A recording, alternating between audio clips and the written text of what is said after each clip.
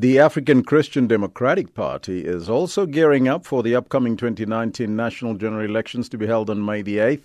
The Christian Faith Political Party will be launching their election manifesto later today.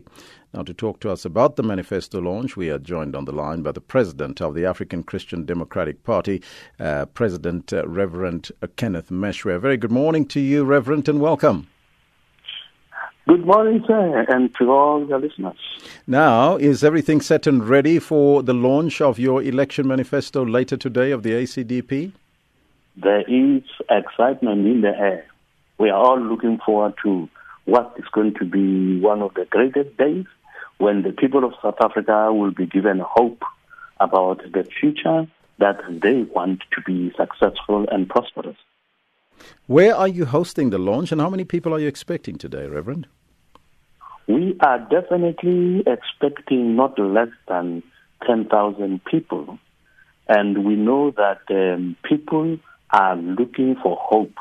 And because they are looking for hope, they are looking at what the ACDP has to offer, because they have been lied to so many times. And this is now time for them to get a political party that has solutions that are not only coming from their thinking, but solutions that they also are getting from what the Word of God is saying. So we will be in the Western Cape, in Cape Town today, and we are really excited about what is ahead of us today. In a nutshell, what will be in the manifesto that will sway the voters to the ACDP? The fact is that all South Africans, or rather most South Africans, feel unsafe in their homes, and they are aware that criminals do not fear the law.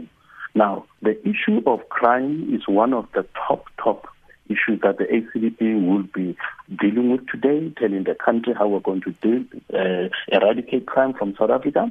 And we'll also be looking at the high unemployment that causes few job opportunities to be available. We will also be talking about how to deal with the poor economic growth that we are having in our country. We'll also be looking at the substandard education and skills development and offering solutions. We will also be looking at inadequate health services. It breaks our hearts to always see grandmothers and fathers standing in long queues waiting for treatment in our hospitals, and we want to see that changing. Obviously, corruption is one of the major issues, and we will also be touching on how we think what led to ESCOM to be what it is today, and how we propose that we must deal with it. And then lastly, obviously, we'll be looking at the threat to property rights and also rural development. We believe that every South African must have the right to have property, to have land, and if they lose their land because of expropriation, there must be compensation. Now, Christianity is the dominant religion in South Africa, with almost 80% of the population professing to be Christian. So how come is it that the ACDP has been struggling to really turn up the numbers?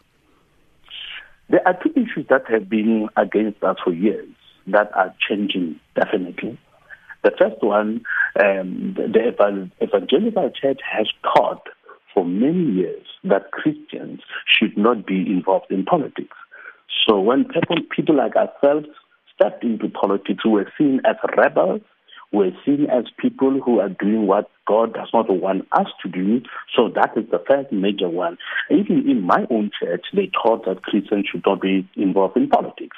But with time, the eyes of the people have been opening, and the people are realizing that, the Christians in particular, are realizing that if they don't speak for themselves, then there are people who are speaking what they don't want to hear. If they don't work for themselves and help lead the country, those who are leading them are leading them astray. So the issue of doctrine has been a major challenge to us.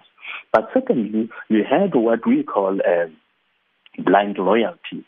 It has been proven, and it has been stated by a number of political analysts, that on the African continent, there has never been a liberation movement that went into power for less than 20 years. So some say 25, some say 20 years.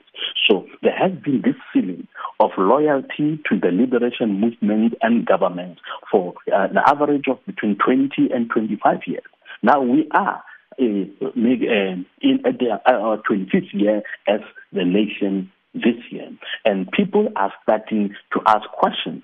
For the first time, we are hearing more than 50% of people saying they have not decided who they're going to vote for. They are looking at options. Now, this was not the case 10 years ago. Everybody just said ANC, or DAG. People had made up their minds. But now, because this feeling of loyalty has been broken, people are for the first time saying we are looking at different options. We believe this is definitely going to benefit the SNP. Reverend, thank you so much. That was Reverend Kenneth Meshoe, the president of the African Christian Democratic Party.